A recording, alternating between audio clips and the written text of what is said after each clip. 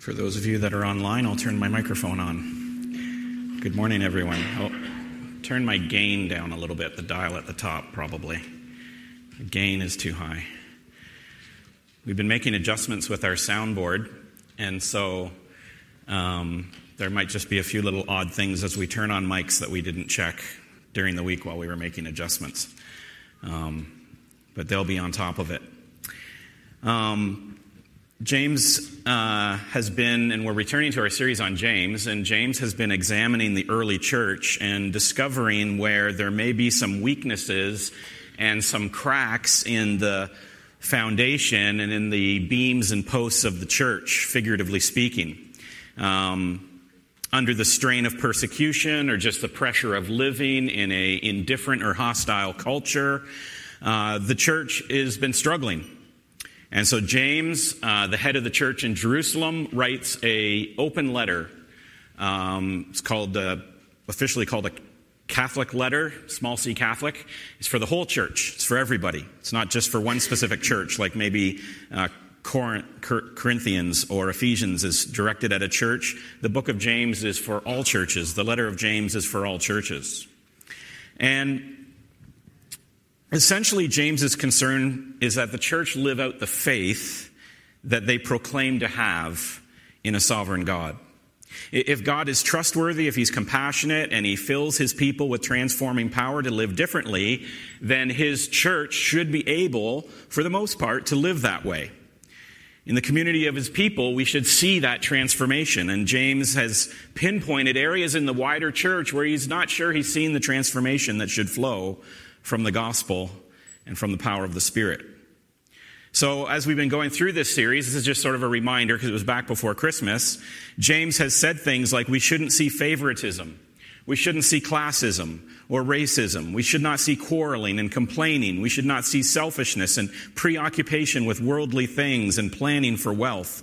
We should not be fixated on those types of things that the rest of the world is fixated on. Instead, the church is called to and enabled to be a community of humble, Spirit-filled brothers and sisters from all economic and ethnic and social and political walks of life, whose hope is not in the circumstances that they may at this time be living in, but their hope is in the sovereignty of God and the redeeming power of Jesus. And in the closing paragraphs of chapter 5, and that's where we are for the next 3 weeks in chapter 5, James begins a concluding exhortation or a concluding encouragement to his listeners. Now, because the church of our day increasingly resembles the church of James's day, then this encouragement should land on us with the same force that it landed on the Christians then. We live in an increasingly difficult culture that is either indifferent or hostile to the things that we believe. We and the wider church, in terms of mainline denominations and various high-profile figures that you may have seen in the news, have splintered away over contentious issues. And this has affected the greater unity of the church in North America. So in this sense, we are the same as the church in James's time. Individual believers face the constant pressure of materialism and demands of the world on our time and attention.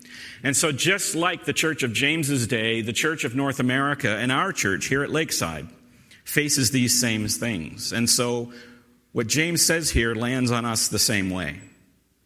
So I'm going to pray, and then we're going to read verses 7 to 11 in James chapter 5, and we'll study closely what God would have us learn and how we ought to respond from what James is teaching. Let's pray. Father God, we thank you for your word. We thank you that it is timeless, that it is as true to our hearts today as it was to the hearts of our brothers and sister Christians 2,000 years ago.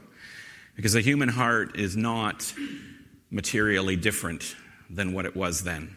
We have the same fears, we have the same passions, we have the same desires, expressed in a myriad of different ways, but still the same hope in a God that is also unchanged, who is steadfast and who is sovereign. And so, Father, we just pray that we would take these words, we would have our eyes and our hearts open to what your Spirit would teach us in Christ's name. Amen. So James 5, 7 to 11. Be patient, therefore, brothers, until the coming of the Lord. See how the farmer waits for the precious fruit of the earth, being patient about it until it receives the early and the late rains. You also be patient. Establish your hearts, for the coming of the Lord is at hand. Do not grumble against one another, brothers, so that you may not be judged. Behold, the judge is standing at the door. As an example of suffering and patience, brothers, take the prophets who spoke in the name of the Lord. Behold, we considered those blessed who remain steadfast. You have heard of the steadfastness of Job, and you have seen the purpose of the Lord, how the Lord is compassionate and merciful. So the theme of James's encouragement here rises to the surface, I think, fairly easily in this paragraph. You've probably all picked up on it, and it was the title of the message. I think if we just do a quick survey across the text, we'll see how it's repeated. Be patient, therefore, brothers. Be patient about the crop. Be patient, establish your hearts. And patience, brothers, is the example there, who remain steadfast. And you've heard of the steadfastness of Job. So 6 times here, James. 6 times here, James says, be patient. Or look at the example of patience, steadfastness, essentially a synonym. 6 times he says this. And then 3 times he gives us the context of this patience, which is going to be important. He says, because the coming of the Lord, he says, the coming of the Lord is at hand. He says, the judge is standing at the door. So it's about patience in the context of the Lord's coming, in the context of future glory, in the context of future redemption. And in his conclusion here, what we discover, if you think all the way back, is that James has come full circle to his opening topic of the letter. This is exactly how James began writing to the church. He said in verses 2 and 4 of chapter 1, after his greeting, "Count it all joy, my brothers, when you meet trials of various kinds, for you know that the testing of your faith produces steadfastness." Again, a synonym virtually for patience, for enduring patience, steadfastness. "And let steadfastness have its full effect, that you may be perfect and complete, lacking in nothing." Now, verse 4 right there should call you up short. You should stop there at verse 4 and realize that you should not keep reading until you reread that a couple of times. James is writing this letter. He introduces it to encourage these Christians to endure testing, to be patient, and they are to be patient and let the patience that they cultivate have its full effect. And did you catch what that was? To be made perfect and complete, lacking in nothing. I mean, let that sink in. James says, patience will make you perfect and complete, lacking in nothing. Like, wow. I mean, you're living your Christian life and you're thinking, how can I be made perfect, lacking in nothing, complete, fully mature in my Christian life? And James says, patience. I mean, if James was writing a clickbait headline for his Facebook post, it would be something like this: "The devil hates this one trick." And you're like, what's the one trick? What's the one trick? Click. And after scrolling about 7 pages of worthless article, they'll tell you at the bottom. James doesn't do that. He tells them right up front, patience. Patience is the one trick. Patience is the thing that makes you complete and perfect and mature. Now, not perfect as in perfectionism. Perfect means mature. To be fully mature, to lack nothing, to be fully equipped, have everything that you need. A rough definition of patience from James's point of view might be to practice patience, and patience being humility expressed over time. Right? You know those math questions you would get as they were teaching you how to graph things in algebra? If the y-axis is time and the x-axis is humility, then plot your experience of humility or patience as humility over time. Right? And Christian, to the same degree that you display steadfast patience, you are being made fully mature, perfect, and complete as you express humility over time, which James would call patience. And then, as we've seen in the rest of the letter over the course of the 9 weeks that we've been talking about it, James has been pointing out all the ways that his Christian friends have not been exhibiting patience. And you realize that James's letter is really all about patience, how we should cultivate it because it makes us complete, and how the church that he's observing is lacking in it. And the symptoms that he describes are all symptoms of a lack of patience. The Christians want their recognition and status now, so they practice favoritism and classism. They want to be vindicated and receive justice now, so they are bickering and quarreling. In Corinth, Paul points out that the Christians are even taking each other to court because they want satisfaction now. They don't want to wait. They don't want to be patient. They don't want to wait for God's justice. They don't want to wait for God's vindication. They don't want to wait for God's satisfaction. These Christians want everything now, and so they are impatient, and all the symptoms of impatience are bubbling over. They're pursuing wealth the same way the world is because they want their stuff now. They want their reward now. And it's interesting that you can see that James is saying patience is the problem in all of these things. You lack patience. And that's why you bicker and you fight and you quarrel and you take each other to court and you pursue wealth and you do all these things because you haven't learned patience. So learn patience. James says the full effect of patience is to make the Christian complete and lacking in nothing. It's a bold statement.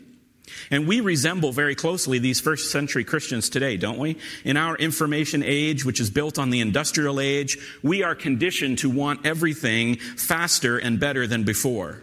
We want our news now, not at 6 and 11. We want our own self-checkout line so that we don't have to wait behind the guy with 3 carts of food piled to the rafters. We want our Amazon package delivered by a drone to our door 3 hours after we buy it. Everything has to be now. We want to watch our TV shows and movies on demand, not wait for them to be broadcast. Do you remember when you were younger and you had to wait for the movie that you wanted to see to come on in the whole year? Right? Like you're waiting for Christmas so you can watch The Sound of Music. I love that movie. Yeah, well, just settle down for about 9 more months because you're not going to see it. Right? Now you want to see The Sound of Music, it's like 30 seconds away. And this conditioning flows into our temperament. We are an impatient people. We want satisfaction immediately. We want vindication of our rights and our standing now. We want answers quickly. We won't wait. And as Christians, that can pose real problems because the reality as Christians is that we belong in the now and not yet kingdom. So brothers and sisters, settle in, because it's going to be a wait. It's not just going to be waiting for Sound of Music to come on the TV so you can watch it at Christmas time. It might be the wait of a lifetime. Our full satisfaction as Christians lies in the future restoration, not in present circumstances. And this is what James is driving at all through his letter. This is why steadfast patience is foundational to living contentedly in the grace of God. Returning to his opening theme in the conclusion, James establishes that future context is what must be in mind if we are to grow in patience as Christians. We will not be patient unless we have future realities in mind. We live with eternity in our context. And he reinforces it with 2 illustrations. He says, "Be patient, therefore, brothers, until the coming of the Lord." How long is James asking us to be patient? Until the coming of the Lord. That's like a long time. It seems like it's a long time away. It's a lifetime of patience for us. The Lord may come in our lifetime. He didn't come in their lifetime. He didn't come in 40 lifetimes in between us and them. And he may come in our lifetime, but I can tell you this, he'll come at the end of your lifetime, and you'll meet him. And so James says, be patient until the coming of the Lord. And that day comes to all of us on our last day. So he says it in verse 7 and 8 and 9 we saw. The context is until the coming of the Lord. Until the coming of the Lord, the judge is standing at the door. And James reinforces this command for patience with 2 incentives.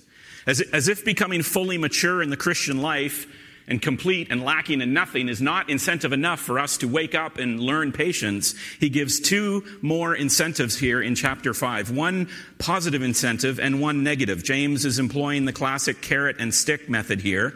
And so he starts with a carrot and then he offers a stick. And both the carrot and the stick are related to our future encounter with Jesus. So let's look at the positive incentive first, and we'll spend most of our time there because I'm a positive guy. He says, "Be patient, therefore, brothers, until the coming of the Lord. See how the farmer waits for the precious fruit of the earth, being patient about it until he receives the early and the late rains." So James says, be patient. Be patient just like a farmer is patient. When we think of the metaphors of the Christian life in the New Testament, there's three central metaphors that are used of a Christian throughout the New Testament, from the Gospels through to Revelation.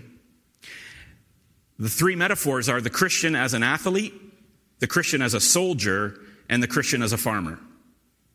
Now, the Christian as a farmer seems pretty boring compared to the Christian as an athlete or a soldier. We tend to remember the first two more often, especially in the writing of Paul.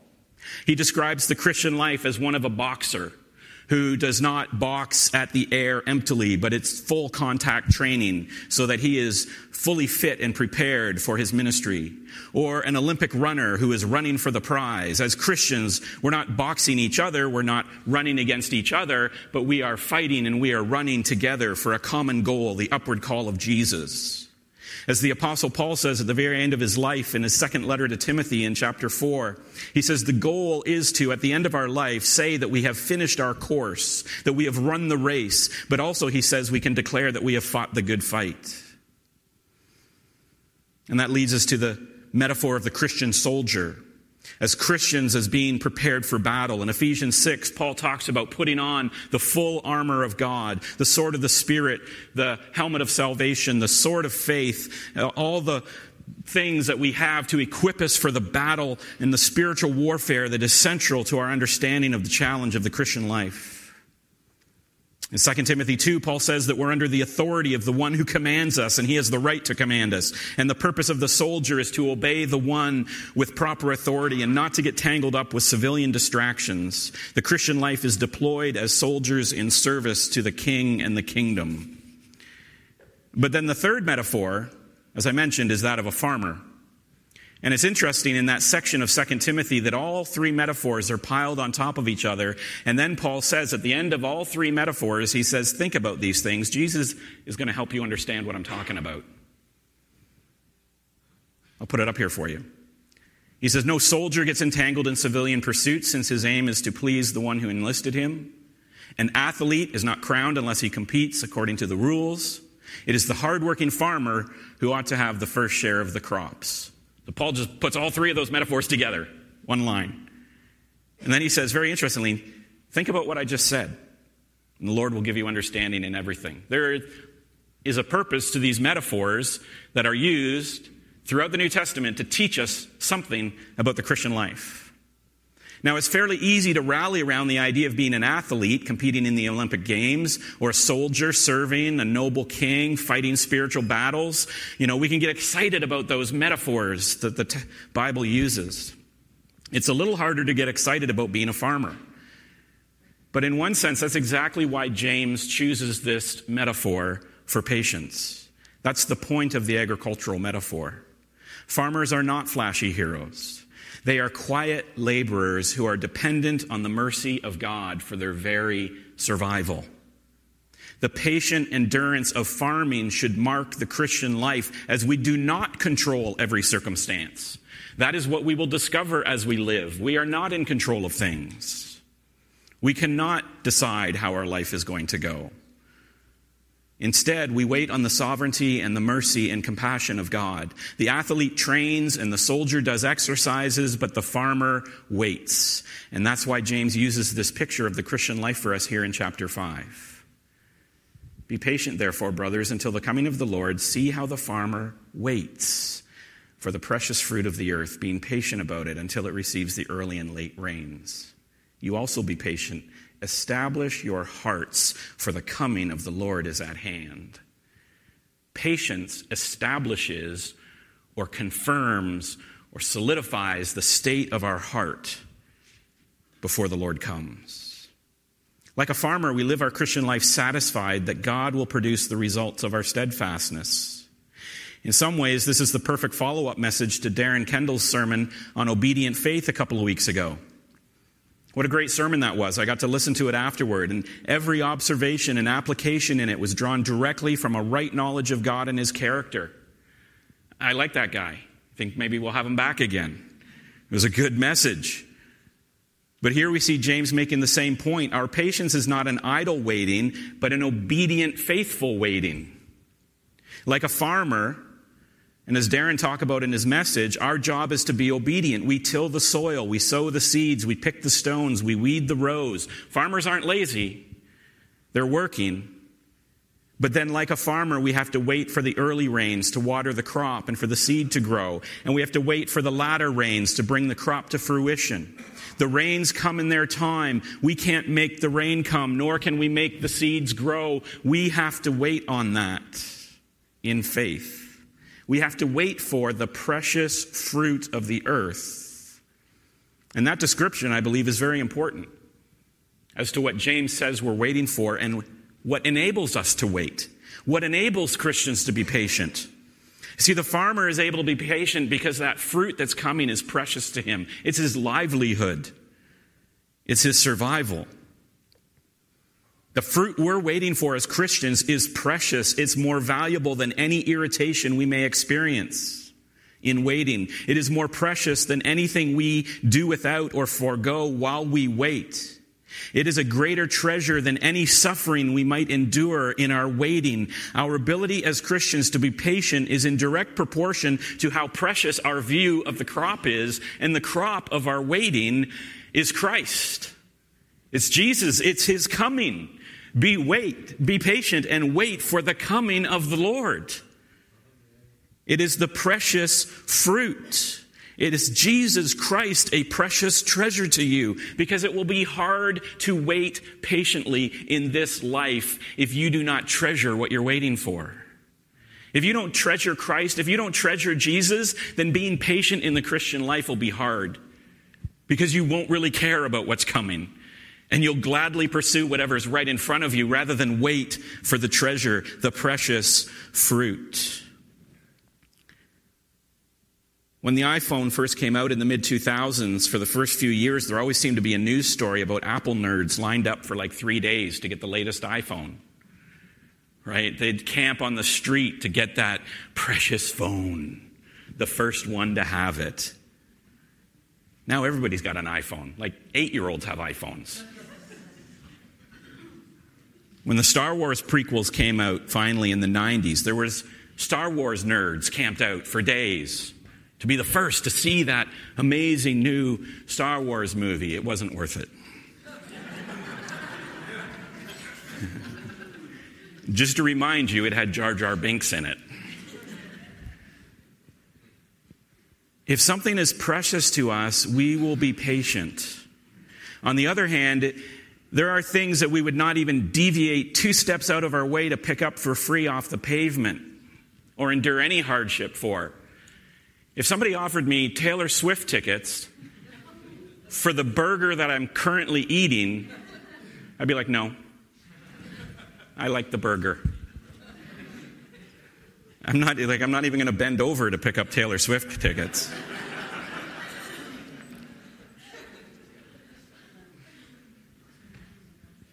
Jesus is far better than the next iPhone. Jesus is better than the next Marvel movie, the next video game, the next concert, the next whatever. He's better than the retirement that you're waiting for. He's better than your first crush or your last crush. He's better than your current crush. He's better than your spouse, your kids, whatever patience you have to live for these other things. Jesus is better than all of those things. And so if you cherish Christ, James says, you will learn to be patient, and we will cultivate patience as we cultivate a treasuring of Christ. Jesus describes his truest disciples as those who would give up everything in order to gain him. Matthew 13:44 says, the kingdom of heaven is like a treasure hidden in a field which a man found and covered up. And then in his joy, he goes and sells all that he has to buy that field. Because Jesus is so precious of a treasure. Paul says in Philippians, "Indeed, I count everything as loss because of the surpassing worth of knowing Jesus Christ my Lord. For his sake, I've suffered the loss of all things and count them as rubbish in order that I might gain Christ." And once again, James looks at the church and he sees the quarrels and he sees them wanting their satisfaction now and their vindication now and their everything now. And he sees you are impatient because you're not treasuring Christ. If you treasured Christ, you could put up with whatever's going on in your life as you wait for him. How are we doing? How's our patience doing as we wait for Christ? Our patience with each other, as James would point out in the church. Are we patient with our brothers and sisters? Are we patient with church leadership? Are you patient with me? That's a test, I know. Right? Are we being patient with each other? How is our patience doing with our family, with our co-workers? How's our patience with our politicians? About our circumstances and the country we live in? As Christians, how's our patience doing? Are we cultivating patience because we don't treasure a particular government? We don't treasure a particular way of doing church. We don't treasure a particular, getting my way now the way I want it. We treasure Christ. That's where our eyes are. We cultivate patience with all of these things, church and world, as we treasure Christ. Make him precious, and your patience will grow. And as our patience grows, the quarreling and the squabbling and the indifference and the favoritism and the unsettledness and the discontentment, it all diminishes as we treasure Christ. That's what James wants his church to do. James has been looking at these grumbling saints in his church, and he's not convinced that Jesus is precious to them. It looks more like the minor inconveniences of living in community with each other is getting more of their attention than the end result of being in the presence of their Savior. Speaking of grumbling, the second incentive is a warning, and this one's not as long, don't worry. If the first incentive is the carrot, the precious, treasured Jesus and his coming, then James also has a stick. He says, "Do not grumble against one another, brothers, that you may not be judged. Behold, the judge is standing at the door." Again, the imminence of Christ coming into your life should be an incentive for you not to grumble and be impatient. James is being very practical. He's talking about how we treat each other, how to live our Christian life. He's not just talking about waiting patiently for Jesus to return. He means literally be patient in all of your circumstances. Stop grumbling and fighting and complaining, because the judge is near. He's right at the door. Maybe you're not cherishing Jesus as much as you should right now, Christian. Maybe even as I said that, for some of you, for some that might be listening online, that's the first time you've even conceived of the Christian life in that fashion. Really? Is my Christian life mainly about cherishing Christ? Does that put everything else in perspective? Yes. But we go through seasons of that. There are times in my life when I don't cherish Jesus to the degree that I should. I mean, we never do to the degree that we should. But I have lesser and greater seasons in my life. Sometimes I wake up and I realize I just haven't been loving Jesus as much as I should. But wherever you are in your heart towards Jesus, James gives you another incentive. He says, also keep in mind that he's the judge. Maybe this will motivate you.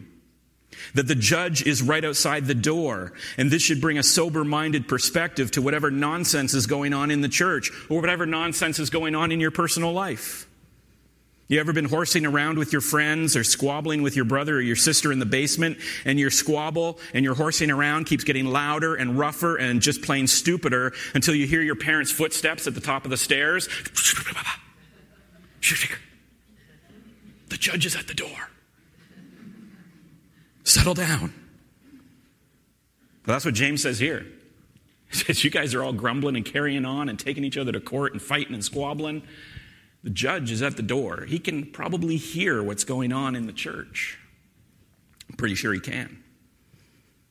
Is your heart established and ready for the coming of the judge? Now, that's not to say, and I don't want to paint the picture, that God is trying to catch us misbehaving. In fact, God is just the opposite. God has given us our whole life to get ourselves ready. He doesn't want us to encounter him unprepared. So he stands at the door and he waits. And he's patient. But he's there. and he is the judge, and he wants us to be ready. Paul says in Romans 2, or do you presume on the riches of his kindness and forbearance and patience, not knowing that God's kindness is meant to lead you to repentance? And Paul's talking to the Pharisees and the scribes and the Jewish people who've gone way off track with their worship of God. And he says, do you not understand that God is being exceedingly patient with you? Because he does not want to catch you misbehaving. He wants you, in his kindness and patience, to be prepared for his coming. God is patient. He's not coming or taking anyone before their time. So do not waste the patience of God with foolishness and selfishness, but practice steadfast, patient faith, obedient faith, and your patience will have its full effect, your maturity and completeness in Christ. Not only does God give us our life and show us patience to be prepared, James says he's given us, on top of these carrot and sticks, he's given us a whole history of examples in steadfast patience so that we would get the message. James goes on, as an example of suffering and patience, brothers, take the prophets who spoke in the name of the Lord. Behold, we consider those blessed who remain steadfast. You've heard of the steadfastness of Job, and you've seen the purpose of the Lord, how the Lord is compassionate and merciful.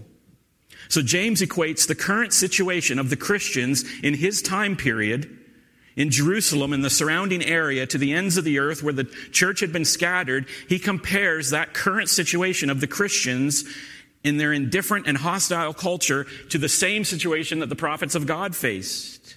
James is basically saying, you're not facing anything that God's faithful people have not always faced. All the way back to the prophets.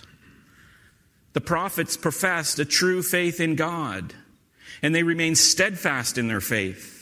And James doesn't need to name any specific prophet because they all showed the same steadfast patience. Whether it's Elijah being chased by Jezebel or Jeremiah imprisoned by King Zedekiah, the prophets are all an example of what James is pressing in on. Quiet, patient confidence in the vindication and redemption of the Lord that's coming. And then even before the prophets, God gave us the example of Job. He says, you've heard of Job and his patience, right? It's a rhetorical question. They've all heard of it. They've all heard of the patience of Job. And what was the purpose of God there to bring about in Job's life? You get to the end of Job. It's a long book, but you get to the final chapters, and the purpose of God is a restoration of Job. The restoration of a man so afflicted and despised that even his own wife told him to just curse God and die. But Job would not renounce his God. No matter what. No matter the accusations of his false friends, no matter the, encouragement, so to speak, of his wife, he remained steadfast in his faith. He grumbled, we'll admit, but he remained steadfast, and he was rewarded. Now, it can sometimes be hard to see the gospel or the good news in James, because James is so focused on behavior and the practice of the Christian life and wanting to see that transformation in the Christian life, that it almost seems like grace is hard to find in James. But we've seen as we've gone through this series, the gospel underlying everything that James has to say so far. And it's no different here. What's the good news in this passage? What hope is held out for believers here? Well, first of all, I would see here the hope that's held out is that Jesus is the precious fruit that results from a life of cultivated, faithful patience. The truth that Jesus is worth waiting for is here. That's the good news, that we have a God and we have a Savior who is absolutely worth waiting for. That he is superior to every substitute that we could possibly be distracted by in this life. That he will replace and redeem every suffering and every persecution that we might experience. He will wipe away all of those tears. He will restore all of those years that have been lost. Also, the good news here is that God is producing this fruit. He's the one that brings the rains. He's the one that causes the growth. It's not our striving. It's God's compassion and mercy and sovereignty that brings about our encounter with Christ in the end. He empowers our sanctification and our growth in maturity and patience.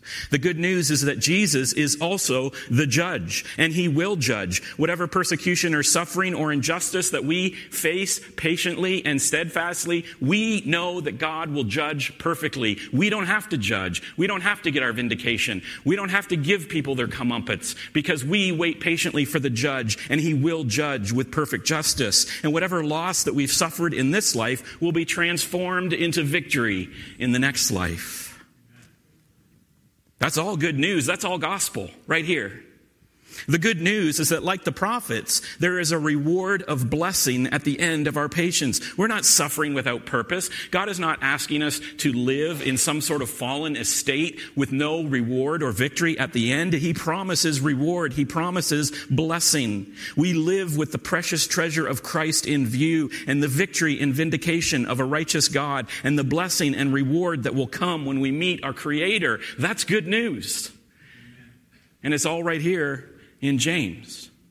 Some people say doesn't preach the gospel. But I don't see how you say any of this without the gospel.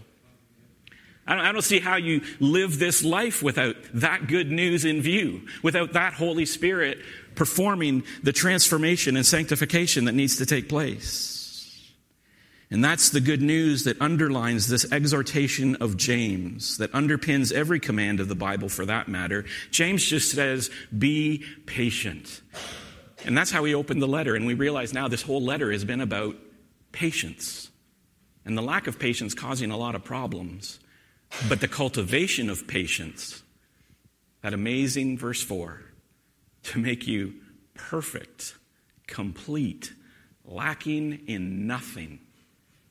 It's the one trick the devil hates, when Christians learn how to be patient with each other, with the world, with their politicians, with their family, with their coworkers, with their circumstances, with whatever life brings them. Patience makes us complete. And all of our hope is in the coming Christ. Let's pray. Father God, we thank you for this lesson from James.